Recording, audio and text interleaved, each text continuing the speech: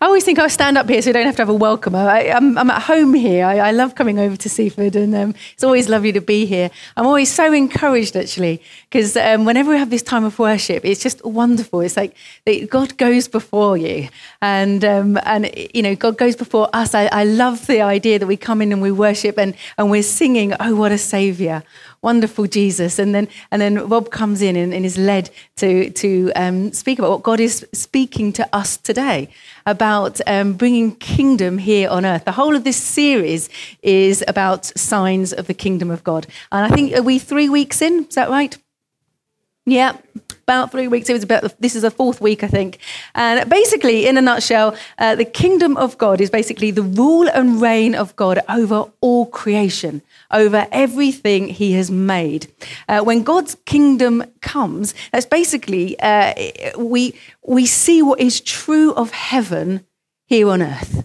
And I think this morning, when we're praying for each other, sometimes we just think, we're just sort of like someone comes up with a word and we just pray. And no, that is a slice of heaven coming down into earth here in Seaford amongst us.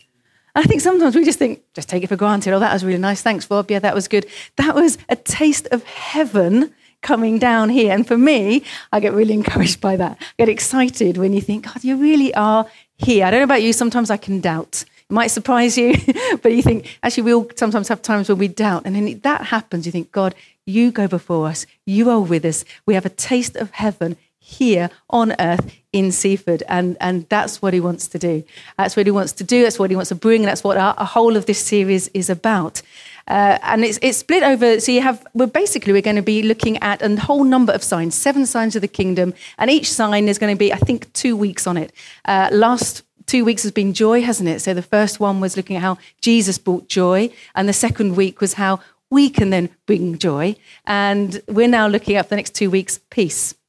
And I'm looking at how Jesus brought peace and how he modeled bringing peace. So again, when Rob said he felt the Lord was saying there's people here with some anxiety and troubles and headaches, said, but God wants to bring peace.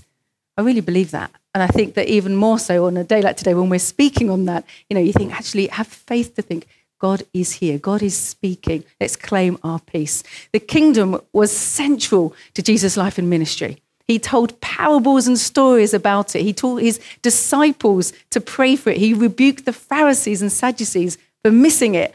He taught people how to enter into it. And everywhere he went, he revealed it. So everywhere he went, there was healing. He healed the sick. He set the oppressed free. And then he passed the baton on to his disciples, to us. And he said to proclaim and demonstrate the kingdom wherever they went. So not just here in the school hall, wherever we go. That's what he's asking us to do.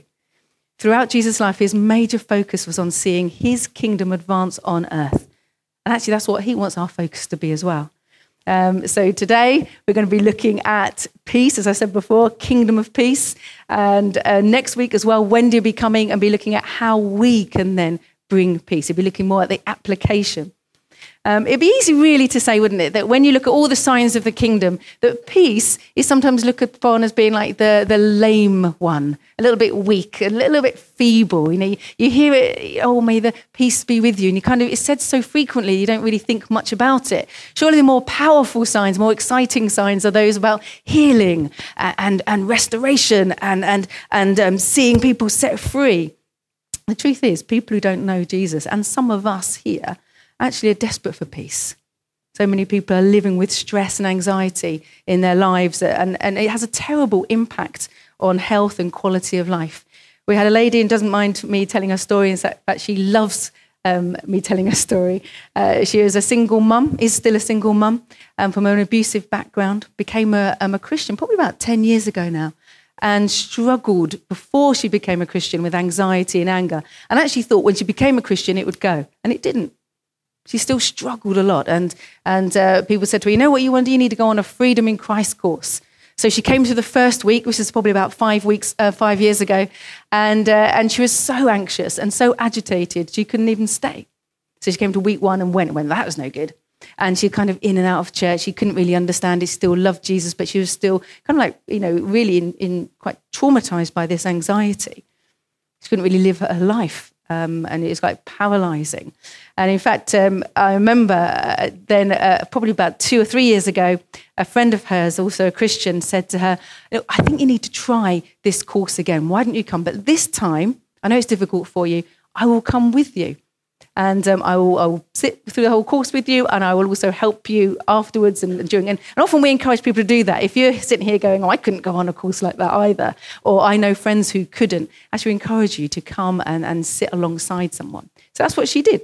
She came along, and I remember the first week sitting in a group like this and said, "Okay, what are your expectations?" At the front, I said, "What are your expectations for this course?" And she was the first person to speak, and she said, "I just want to be free from this paralyzing anxiety. It's just stopping me live. It's stopping me living my life. I just want to be free from this." You know, and God's peace has the power to transform people from the inside and actually impact their chaotic lives. It doesn't say that their chaotic lives are going to necessarily be changed completely, but it does say you can actually, through a supernatural peace, have a peace even in this difficulty. So right from the outset, when Jesus came, he came to bring peace. On the hillside outside Bethlehem, the angels appeared to shepherds and they said, "Glory to God in the highest, and on earth peace among those whom he is pleased." Another familiar words around his birth is in Isaiah 9:6. It says, "For to us a child is born, to us a son is given, and the government shall be upon his shoulder, and his name shall be called Wonderful Counselor, Mighty God, Everlasting Father, Prince of Peace." Thank you. Clearly, prophetically, this rule and reign of God is one of peace. So how do we see that? And we're going to look at some of the encounters Jesus had where he brought peace.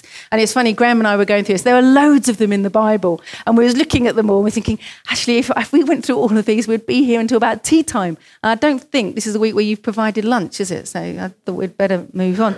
So should we do all of them? Okay, about 6 hours we've got. No, we chose 4. And just really in Luke chapter 7 and 8. So if you've got your Bible, you might want to flick around, but you don't have to. The first one we're looking at is the bereaved widow. Very briefly, I'll tell you the story. It's in verse 11. Basically, she was a widow and her only son died. And Jesus came up and said, "Don't weep." Place yourself in her position. Many of us, probably all of us, have lost people that we dearly love. And you can feel like the heartache for her loss. This isn't just a story in the Bible. This is real life. This isn't just a parable. This is real life. And also she was a widow. So for her, she had lost her husband and now her son. So fear for her future as well. Who was going to provide? What was going to happen? And he said, "Do not weep." Now, that wasn't because he was uncompassionate. In fact, when his friend Lazarus died, he said he wept. He was someone who felt sadness. He walked alongside people. He understood compassion. What he said is, "Don't weep." Jesus enters into our pain, but he actually said in this situation, actually, let's stop the procession. You picture it, the procession's going, funeral's happening. He said, stop the procession. And he speaks to the dead young man and says, "Young man, arise." And he sat up and he began to speak. And Jesus then gave him back to his mother. Imagine. Jesus there is in the midst of grief and heartache. I love this about Jesus. He doesn't run away. He doesn't try and avoid the situation. Think, I don't know how to talk about this. This is an awkward situation. He has tenderness and sensitivity, but also such power and authority. He says, has a peace that calms the heart. Then just literally a few verses on, he has a meal with a Pharisee. So one of the spiritual leaders of the time, religious leaders of the time, says, "Come round for a meal." So he goes round for a meal. Again, another familiar story. It says Jesus was relaxed with him. He's reclining and having a meal with this leader. And then out of the blue, it says a woman of the city came in, which basically means a prostitute. A little bit of an awkward situation here. And she sat behind him and then wept in shame and actually cleansed his feet and put perfume over his feet. Ever been in a place where you've kind of thought you've made a decision or you've done something, you thought, I just regret that. She was living in a regret of her life. And she came to Jesus, was filled with shame. It can totally dominate our thinking, can't it? If we think, I wish we hadn't done that. I wish I hadn't said that. I wish I hadn't been like that. How did Jesus relate to this lady? Push her away, felt awkward, embarrassed, wondered what the Pharisee was thinking. Actually, he knew what the Pharisee was thinking because he was God. He knew what they were saying. In fact, the Pharisee was thinking, oh, if Jesus was really God, he would know that this lady was a woman of the street. He did know that. He knew everything. He knows our thoughts before we think them. He knows what we say before we say them. He knows everything. And he didn't judge her. He knew who she was. He didn't judge her, didn't push her away. This is what he does. He says, your sins are forgiven. Your faith has saved you. Go in peace. Shame removed. Guilt gone. She went in peace. I love that about Jesus. Love how he restores and turns despair to hope. Opens prison doors. You no longer need to carry this shame. Be at peace. He brings a peace that calms the soul. And sometimes we can be familiar with these stories, can't we? Go, yeah, I remember that story about the prostitute and yes, met Jesus. Actually, this happens today. Literally, this week, on Wednesday evening, I was meeting with another lady, and we were praying together. And about halfway through the evening, this lady just started sobbing and sobbing and sobbing and just said, I've done stuff that really I'm not proud of, not pleased about. It's terrible. And God met with her. It's just Wednesday evening. God met with her and forgave her, reassured her of her love, and gave her peace. At the end of the evening, I just said, how are you doing? You all right? And she said, it's the best thing that's happened, apart from becoming a Christian.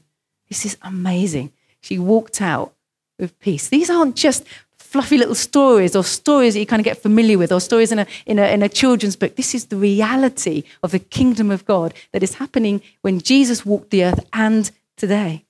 Let's carry on. In Luke 8, Jesus calms a storm. Again, a familiar story. One day, Jesus gets in a boat with his disciples and suddenly the storm blows up. He's asleep. And disciples are starting to think, this is a bit scary. The waves are getting higher and higher. They're crashing in. And they're starting to think, we're going to sink. We're going to die. And says, Jesus, what are you doing? Wake up. Don't you care? They must have been thinking, what's he? We're all going to die. And he doesn't care. Is he even there? And ever been in a situation where you think, look, goodness, it feels overwhelming. And you feel not the physical waves, but you just feel the waves of, it's like another thing that's just hit me. And you just get through that crisis and another thing hits you. And you think, goodness, is Jesus even there?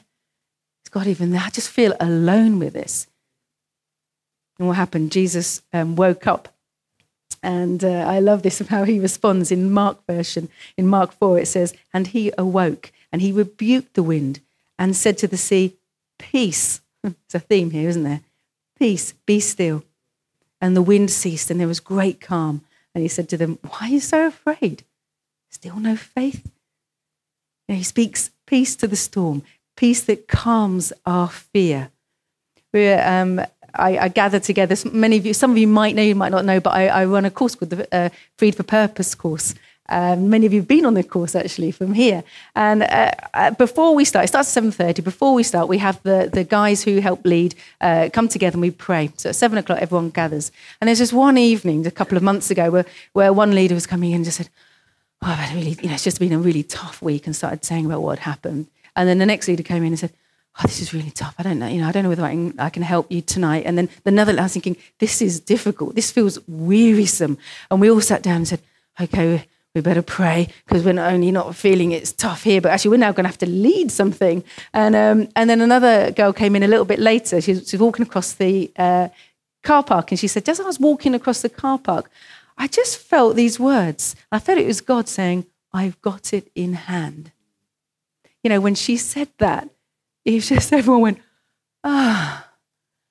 And there's an immediate peace about our own situations and about what we were going into. And we just end up just thanking God, saying, it's not about us.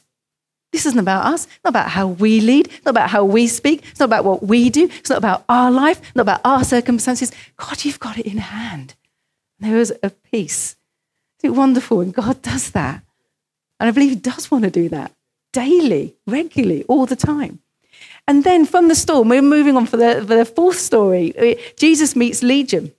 This is in Luke 8:26. He arrives the storm was finished. He said calm. He then gets to the other side of the lake and another storm hits them in the form of a guy who comes screaming naked at him and homeless. And he says, leave me alone. He says, don't torment me. He was uncontrollable. He was incredibly tormented. A man so clearly not in his right mind. What did Jesus do? He delivers him from this evil. He sets him free and silences the voices. How do we feel when we have people who are perhaps not in their right mind? Clearly distressed or clearly struggling in life. Do we look to avoid thinking, this could be a bit overwhelming.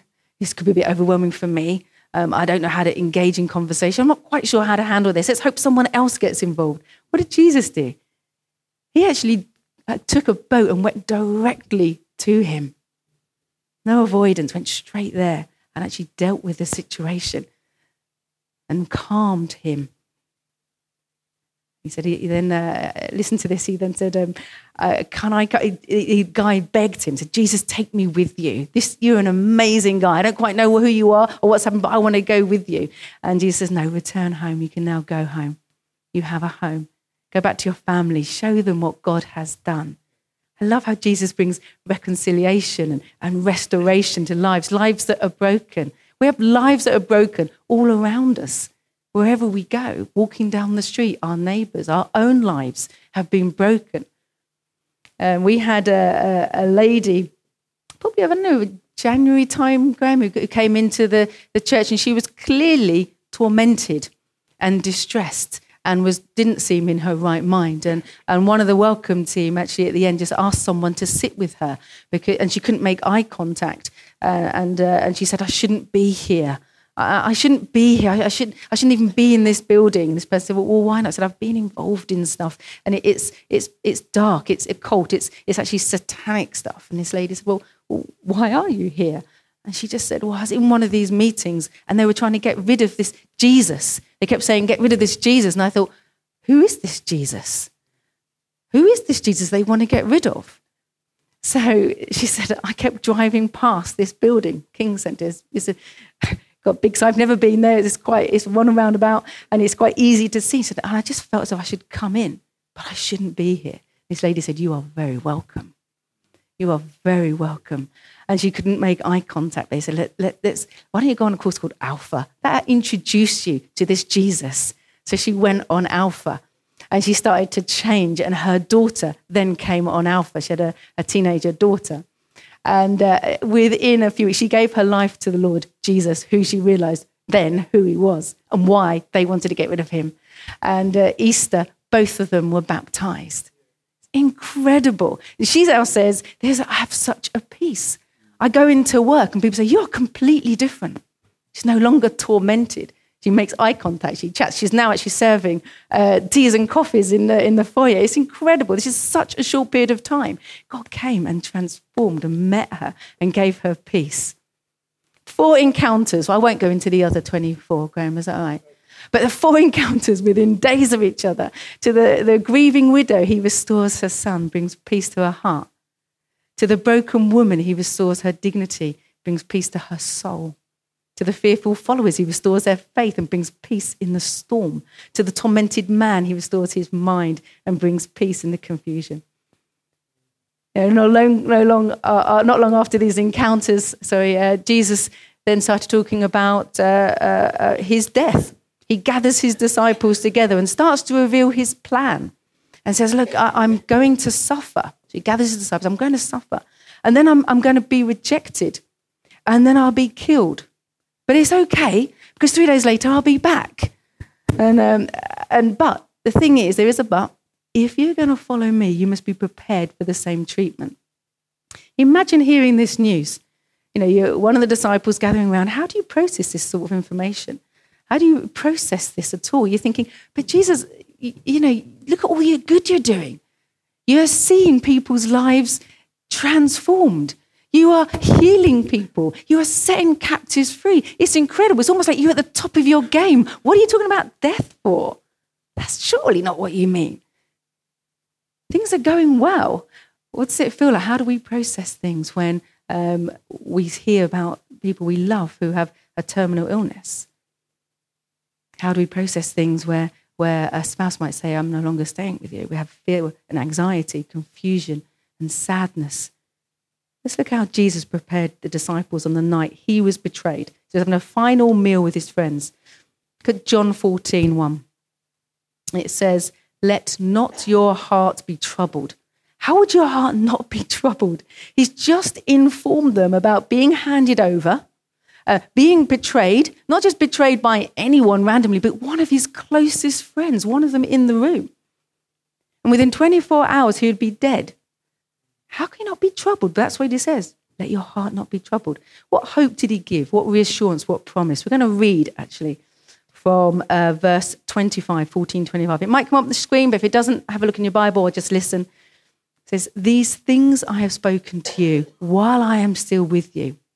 But the Helper, the Holy Spirit, whom the Father will send in my name, he will teach you all things and bring to your remembrance all that I have said to you. Okay, peace I leave with you. My peace I give to you. Not as the world gives, do I give to you. Let not your hearts be troubled, neither let them be afraid. You heard me say to you, I'm going away and I will come to you. If you loved me, you would have rejoiced because I'm going to the Father, for the Father is greater than I. And now I've told you before it takes place, so that when it does take place, you may believe. So he's telling them, this is going to happen. You don't know it's going to happen. This is going to happen. It sounds unbelievable, but I'm telling you this because when it does happen, you go, oh, it's okay. Jesus told us it's going to happen. I will no longer talk much with you, for the ruler of this world is coming.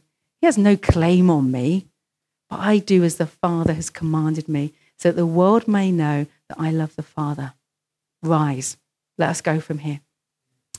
It's one of the most amazing things in the Bible to realize that just hours before he was about to be crucified, Jesus was concerned with his disciples' peace. It's amazing. I don't know, what do you think we would be doing if we knew that we were not only going to be killed tomorrow, but also we're going to be tortured? I'm not sure whether I would be concerned that much about your peace.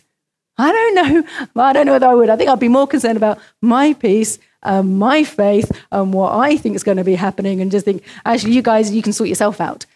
Unless, of course, Jesus had filled me with a peace that gave me the freedom to actually then think about you.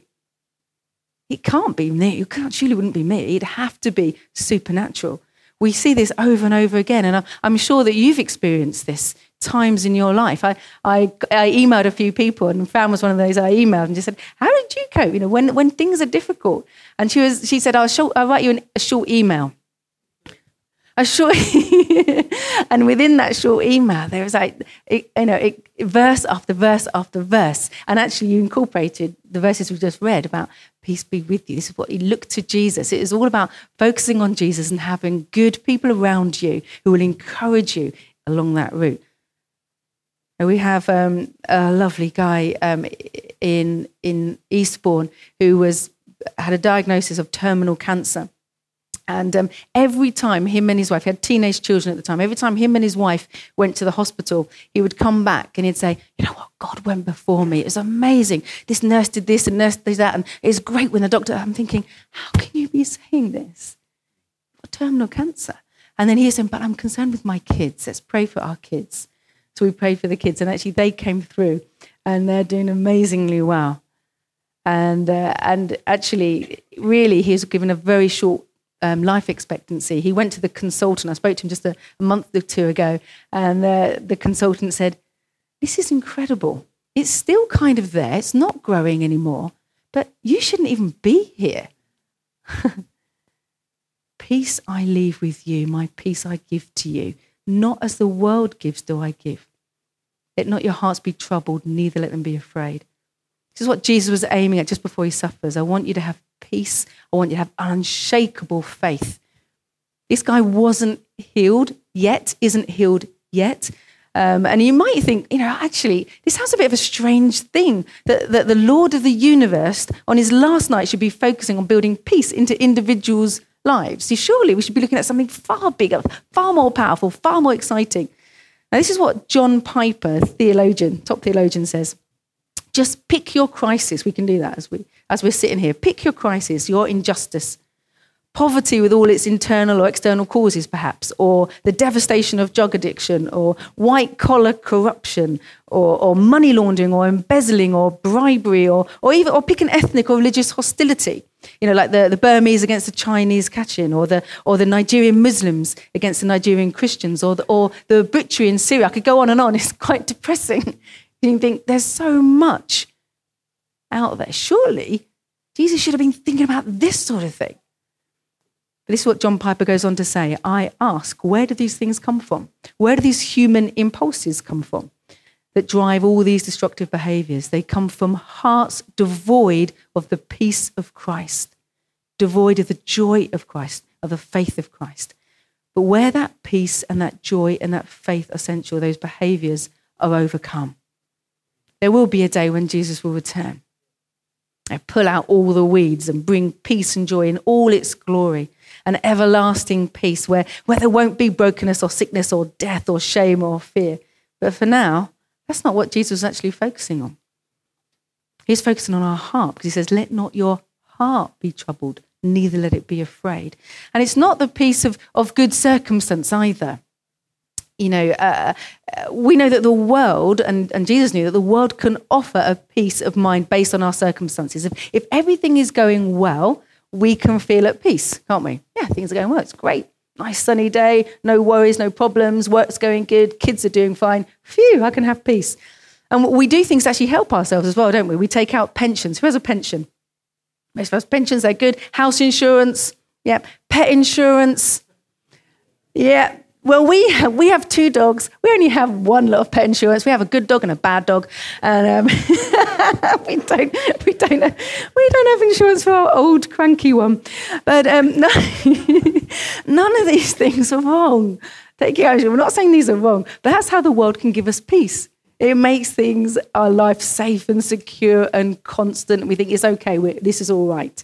But Jesus says, not as the world gives you, do I give you, which means this peace is not based on good circumstance. It actually holds strong when things are difficult. In John 16, he says, I have said these things to you, that in me you may have peace. In the world you will have tribulation, which means trouble and worry and hardship and tragedy and trauma. But take heart in that hardship, as I have overcome the world. He wants us to have peace now. His peace, not our peace, not something that we can muster up. It's his peace. And it says it won't make sense if you're not a Christian. So if you're not a Christian here, you kind of think, what on earth are you talking about? Who are you? And Paul calls it in Philippians 4:7, the peace of God that surpasses all understanding will guard your hearts and minds. It's beyond understanding. Our human understanding can't produce it. We can't grasp it. We can't make it happen. It's a supernatural thing.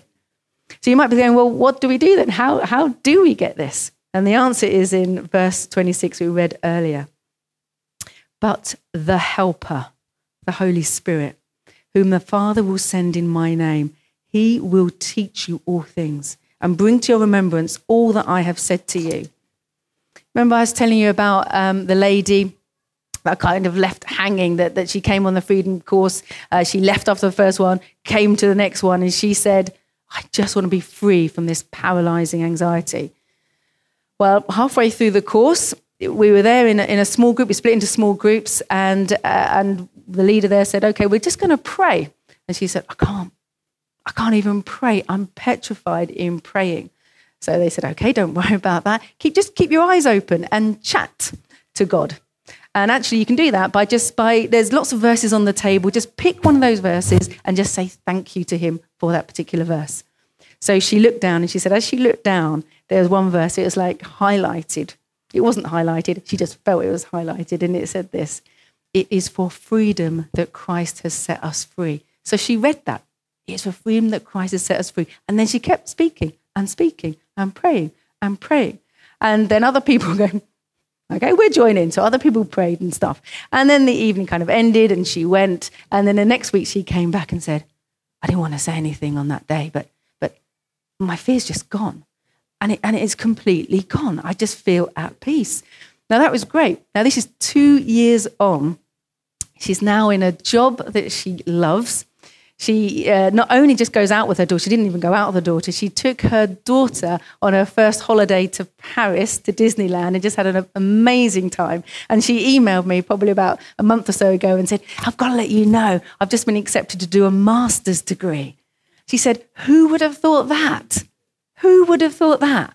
And a few weeks ago, we had a conference at the King Centre for about 220 church leaders and pastoral teams. And she was up there on the stage giving her story. This is a lady a few years ago who said she was paralyzed by anxiety. How amazing is that? This is a God who says, I'm sending you the helper, and he will bring to mind and teach you what is true. He will remind us who he is, and he is powerful and faithful, and he will do what he said. We need his help, and he's actually wanting to help us. He doesn't want our lives to be crippled by anxiety or inner conflict. He promises to walk with us and be with us and strengthen us in our fear and our shame and our torment, just like when he walked with the bereaved widow. And he sat with the broken woman, and he was in the boat with the disciples, and he crossed the lake to be with the tormented man, so that they were not alone. And actually, we aren't alone. So despite whatever happens, good things, bad things, sickness, cancers, breakups, heartaches, injustices, mistreatments, we can still know that despite it all is well. All is well with my soul. I think Andrew may have spoken about Horatio Spafford before. Some of you might be familiar with his story, but I'm going to end on this. Horatio's got a great name, hasn't he? Horatio Spafford. He was a rich, successful lawyer in Chicago in the 1860s. And in 1870, tragedy hit. His only son died of scarlet fever at the age of 4. And a year later, there was the Great Chicago Fire, and it destroyed all his real estate. And it's like his life was in ruins, and he was with his wife, and he knew that the toll that it had put on his wife and his 4 daughters. So he said, we're going to have a trip to Europe, and we just need a holiday. So they took the boat to France, and when they got to France, he then had some business transactions he had to deal with. And he said, it's going to delay me. Why don't you, my wife, and the 4 daughters go ahead of me? I don't want you to miss your holiday. And they got on the boat.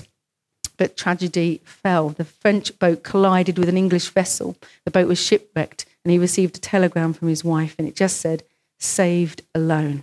His 4 daughters had all died. On hearing the news, Horatio boarded the next ship to join his bereaved wife during his voyage. While passing over the place where the ship sank, he penned the lyrics of a well-known hymn, It is Well With My Soul. Okay, so it goes like this, when peace like a river attendeth my way, when sorrows like sea billows roll, whatever my lot, thou hast taught me to say, it is well with my soul. It is well with my soul, it is well with my soul. Though Satan should buffet, though trials should come, let the blessed assurance control that Christ has regarded my helpless estate and hath shed his own blood for my soul. A familiar song. Spafford's song reveals a supernatural peace. He's lost everything. And that can only come from one place, can't it? The cross of Jesus Christ. When we stand, I'm going to pray. I'm going to ask if John will lead us in that song. I just want to pray before we sing and say thank you, Lord Jesus. I thank you for modelling a life which is just extraordinary in the way that you walk with people, you love people, you don't avoid the difficult circumstances and difficult situations. You feel the pain, you feel the grief, and yet you come and you meet and you bring peace. And then when you left, you said, I'm not going to leave you alone. I'm going to give you a helper who will help us to look to the cross, help us to see all that you've done so that we can know that peace. Lord Jesus, I thank you that you say to us, I've got it in hand. I love the way you spoke to us early this morning and you were just saying, peace, bring peace to people who are anxious, bring peace to those who've got headaches, bring peace to those who've got stomach problems. God, I pray that we better hold on to what you're saying. I pray you come and meet with us, because we know that you're saying, I've got it in hand. Thank you, Lord Jesus.